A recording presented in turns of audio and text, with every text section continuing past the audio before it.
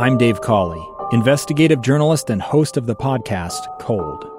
In October of 1985, a woman named Sheree Warren left work at a busy Salt Lake City office to meet her estranged husband at a downtown auto dealership. She never made it home. Sheree's car surfaced weeks later in Las Vegas. In the parking lot of a hotel casino. No one knows how it got there. Strange. It was strange. Both Sheree's estranged husband and her boyfriend raised suspicion for investigators. I kind of thought that he might have done something. But no arrests were ever made. In Cold Season 3, we dig into double lives, make new connections in the case, and examine the difficulty raised by reasonable doubt. We want answers just as much as anyone else. They have creeps like that now too, so nothing's changed. That's the new Cold Season 3, The Search for Sheree, now available anywhere you get your podcasts.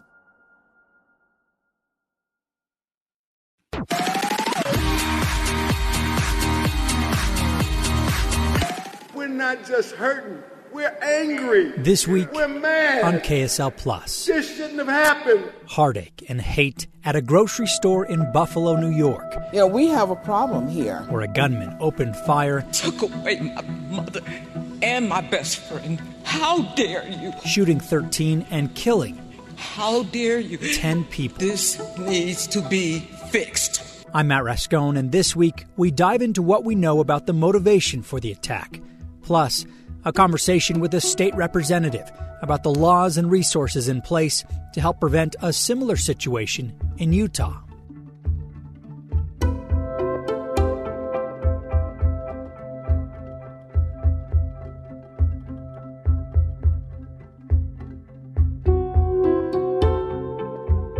There's just too much hatred. And so I think what people need to do is stop and take a look at what they're doing and how they're treating people, and making sure that they can say, I want to treat everybody the way that I want to be treated. And so if you don't want people calling you names, or you going to the grocery store and can come out and go to your car and go back home and you feel safe, we have a problem here. Janetta Williams is the president of the Salt Lake chapter of the NAACP. It's like a life, and a person's life doesn't matter at all when they can just say, I'm just going to go and kill a lot of black people.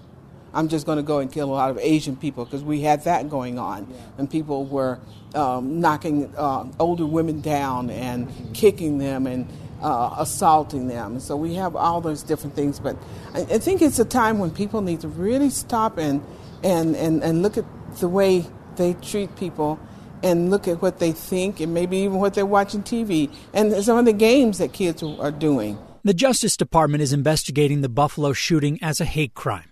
Investigators say the suspect wanted to kill black people and likely became radicalized through social media and online gaming platforms. In a 180-page document attributed to the suspect, he writes that he was influenced by a controversial social media platform. He also talks about what's called the Great Replacement Theory, a racist ideology that claims there's an effort to replace white Americans.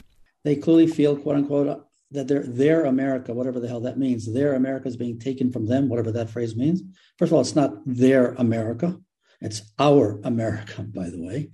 It's low-level incitement with horrific consequences. Amos Giora is a law professor at the University of Utah. On the topic of extremism, racism, and free speech, which is at the end of the day what we need to discuss. He's considered an expert in areas like extremism, terrorism, religion, criminal law, and national security. And, does that qualify me? Given my scholarship, I guess, maybe. I've lectured widely on this. I teach this stuff. And maybe the bottom line question, of which there are many bottom line questions here. One, was I surprised that a Buffalo happened? The answer, of course, is no. In the same way that was I surprised when Charlottesville happened? No. Was I surprised when Pittsburgh happened? No. And the litany goes on, tragically. Yeah. Here's his take on what the racially motivated attack tells us about America. Maybe you can get into why it is that these don't come as a surprise, incidents like this. Because I think that white supremacists or white supremacy and racism and unhinged anti-Semitism have become legitimized by three distinct actors. And when I say, and not only legitimized, but I think more than legitimized, they have become enabled by three distinct actors. One are some of America's politicians. Two are members of your profession. And three is social media. And you take A and or B and or C, and it's frankly beyond combustible. And if anybody, when they heard about Buffalo, said, oh my God, this can't be happening, they're not at all attuned with what's happening in America. They're living under a rock. Maybe it's pleasant to live under a rock. In the same way that, frankly, when Pittsburgh happened to the synagogue, I don't think any of us who are members of the Jewish community were not surprised at all. And when Charlottesville happened, would like to think that nobody was, oh my God, this can't be, because that combustible combination of unhinged incitement. And I know this makes people uncomfortable. I'm aware of that because I see the pushback to my writings. But I'm a firm believer that we need to apply. I mean, people like you are regulated by the FCC, the Federal Communications Commission. And you have guidelines and criteria, and it is what it is. And I think we need to do that with social media.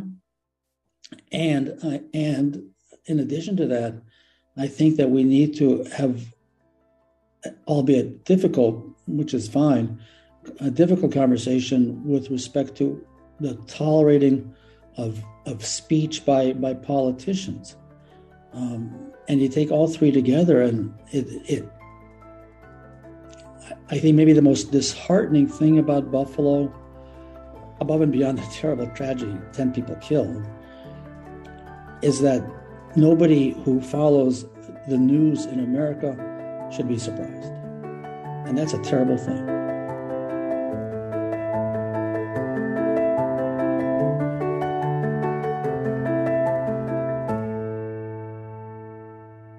The Associated Press reports that in his senior year of high school, the Buffalo shooting suspect was asked in an online learning program what he planned to do when he retired. His answer? Murder-suicide. He was taken into custody and to a hospital for a psychiatric evaluation under a state mental health law, but released a day and a half later. An investigation found no specific credible threat against a school or individual. I think that from what we know at this juncture about the shooter is that he was clearly not thinking straight and had been hospitalized previously. And so it's difficult to assess what was going through his mind. I think the best takeaway is that if we see somebody who is either in writing or online or verbally expressing, such hatred towards other groups or institutions, that should be a warning sign that there may be more going on inside that person's mind than just, bad feelings. There may be something, medically wrong with them and that they need help, and that steering them towards that help and asking others for, ways that person can be helped is one of the best things that we can do, because ultimately we can't, control that person's thinking. But if it's some sort of a cognitive error due to an underlying mental illness, we can, definitely help, direct resources towards those types of individuals. In this last half of KSL Plus, my conversation with Representative Steve Eliason about programs and resources available in Utah to prevent tragedies, and a recent law that created a way for people to voluntarily restrict themselves from buying a gun. The Utah legislature last year passed a bill that allows individuals that may be experiencing a mental health crisis to put their name on the no purchase list for firearms. We also have a safe harbor law in Utah that allows an individual to have law enforcement temporarily hold their firearms for them. So here in Utah, we do have resources where somebody can while they're in a position to maybe think a little bit more clearly about something of this nature, prohibit themselves from having a firearm in their possession, where at some future state they may be not thinking as clearly. So would that have had any impact on the situation in Buffalo? Hindsight's always 20/20, but Utah is one of the few states that has this mechanism in place. And theoretically, a mental health practitioner that's working with somebody being discharged from an inpatient setting could talk to the individual and say, hey, there's these two different programs available, and that could help protect you and others potentially in the future. And, let them know that that's an option available for them. It's similar to maybe a friend saying, hey, I know you're going to be drinking tonight. If you let me hold your keys, then when you're to a point where you may not be thinking as rationally, you won't be put in a potentially dangerous situation. Is a person with mental health issues able to make those decisions? Yes, because mental health issues can just like, maybe asthma can flare up at different times.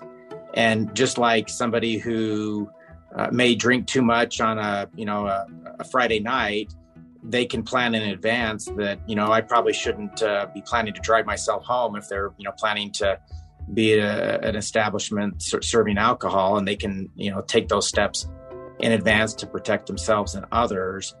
There's a significant amount of Americans that are currently suffering from mental health issues, and only a very, very small percentage of individuals that have a mental illness may have violent tendencies. But when we know somebody that may be in that category, that's especially important to talk with somebody else about how that person could get the help that they need. This bill last year was not, it was not considered a red flag law. Is that right? That's correct. Yeah, that's where somebody else can say we have concerns, and then without any sort of due process, they take the person's firearms away from them. And this was a voluntary situation where the individual could say, I know at times in my life when I'm not thinking rationally, it'd be best if I don't have access to a firearm. And this helps facilitate restricting them during those periods. Yeah. Without a red flag law in place, which I think, which I assume you are opposing, you don't want something like that in place. What is the alternative for people who have those types of concerns? I think if an individual has a friend or family member that's experiencing either suicidal or homicidal ideation, even both, that those issues need to be addressed, and they need to feel an obligation to help get that person into treatment, get them evaluated. They can always call the Utah Crisis Line, 1-800-273-TALK, talk with a crisis worker day or night about what they've seen or heard, and get recommendations on how they can potentially get that person evaluated. We have mobile crisis outreach teams that could come to that individual's location and do an assessment. We have a number of crisis receiving centers where a person could be evaluated. And so I think that other than just protecting that individual from themselves, these steps could help, protect society at large. If people see something and then say something to, a professional about what they can do.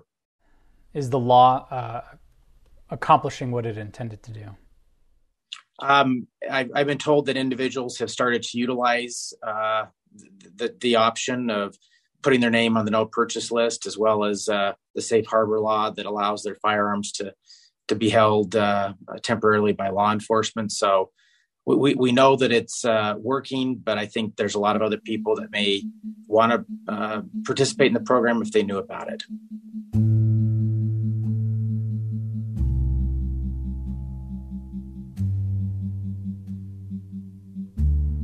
Yeah, what we know about most mass shootings is that the shooter often gives some sort of a hint or tip to others that they may be planning such a horrific event.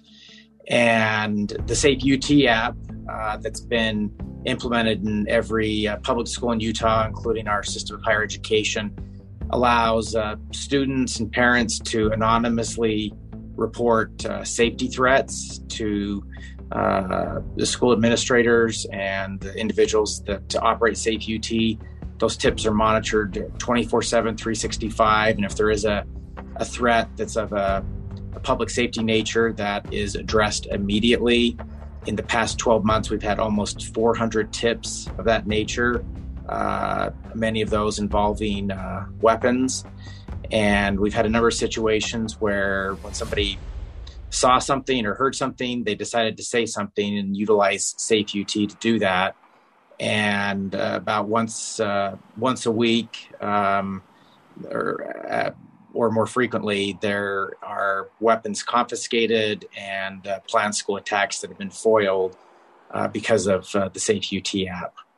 Something we've been working on is to increase access to mental health resources through crisis receiving centers, through things like the Utah Crisis Line, the Utah Warm Line, mobile crisis outreach teams. So I think that it's imperative that everybody is well versed on these public resources for individuals with mental health issues. And if they see a family member, loved one, or friend that is experiencing those issues of either potentially self-harm or homicidal ideation, that they encourage that person to get treatment. And depending on the nature of the threat, report that through something like the Safe UT app or directly to law enforcement. Is there, how much more work in your mind is there to be done? I think that the public awareness has a lot of room for improvement. And when somebody makes a threat, that is often a call for help for themselves, because they are experiencing often some sort of a serious mental health issue. And to the extent that the people that are closest to them see those things, hear those things, that they take every step possible to get that individual help. And if they need somebody to even, talk to about this, if they have a loved one or friend in this situation, they can always call the Utah Crisis Line at 1-800-273-TALK and just share with the crisis worker what concerns they have, what they've seen or heard, and what additional steps they may take to be able to help protect that person or, potentially the public at large. So along the same lines, how do you and we as a Republican-led state walk the line, that balance between Second Amendment rights and gun restrictions for those who do need them? Well, Utah's been very proactive in trying to educate the public that the vast majority of firearm deaths in our state are suicides. And for our young people, which suicide is the leading cause of death, they most often are getting access to their parents' unsecured firearms. And so making sure that if you own a firearm, that you are responsible in how that firearm is stored, and that it's a trigger lock, cable style gun lock is used, or a gun safe, storing the gun and ammunition separately. Those things can go a long ways towards protecting the life of our young people. And we've also seen mass shooting incidences where the shooter obtained their weapons from their parents, where those weapons weren't properly secured. So, there have been attempts to pass laws to require people to lock up their firearms. Enforcement of such laws would be extremely difficult. And I think that when people are better educated about the risks, not only to their own family, but the community at large, if they have a family member that's struggling, that they will take the steps to properly secure those firearms to protect their family and others. It's a difficult question. And, our attempts have been to better educate the public and to provide resources like free trigger locks and gun safe rebates.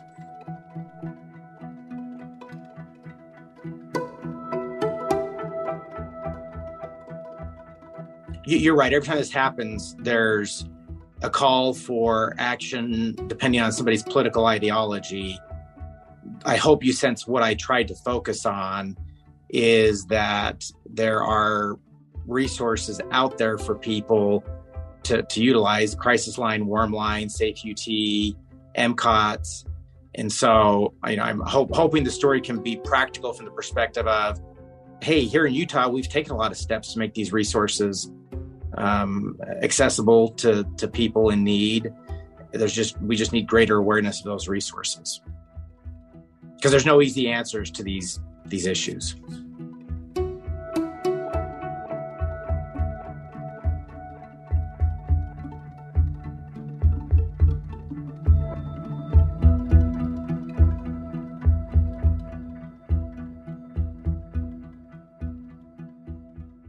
You can get the latest on the investigation of the Buffalo shooting and its impact on KSL TV and KSL News Radio.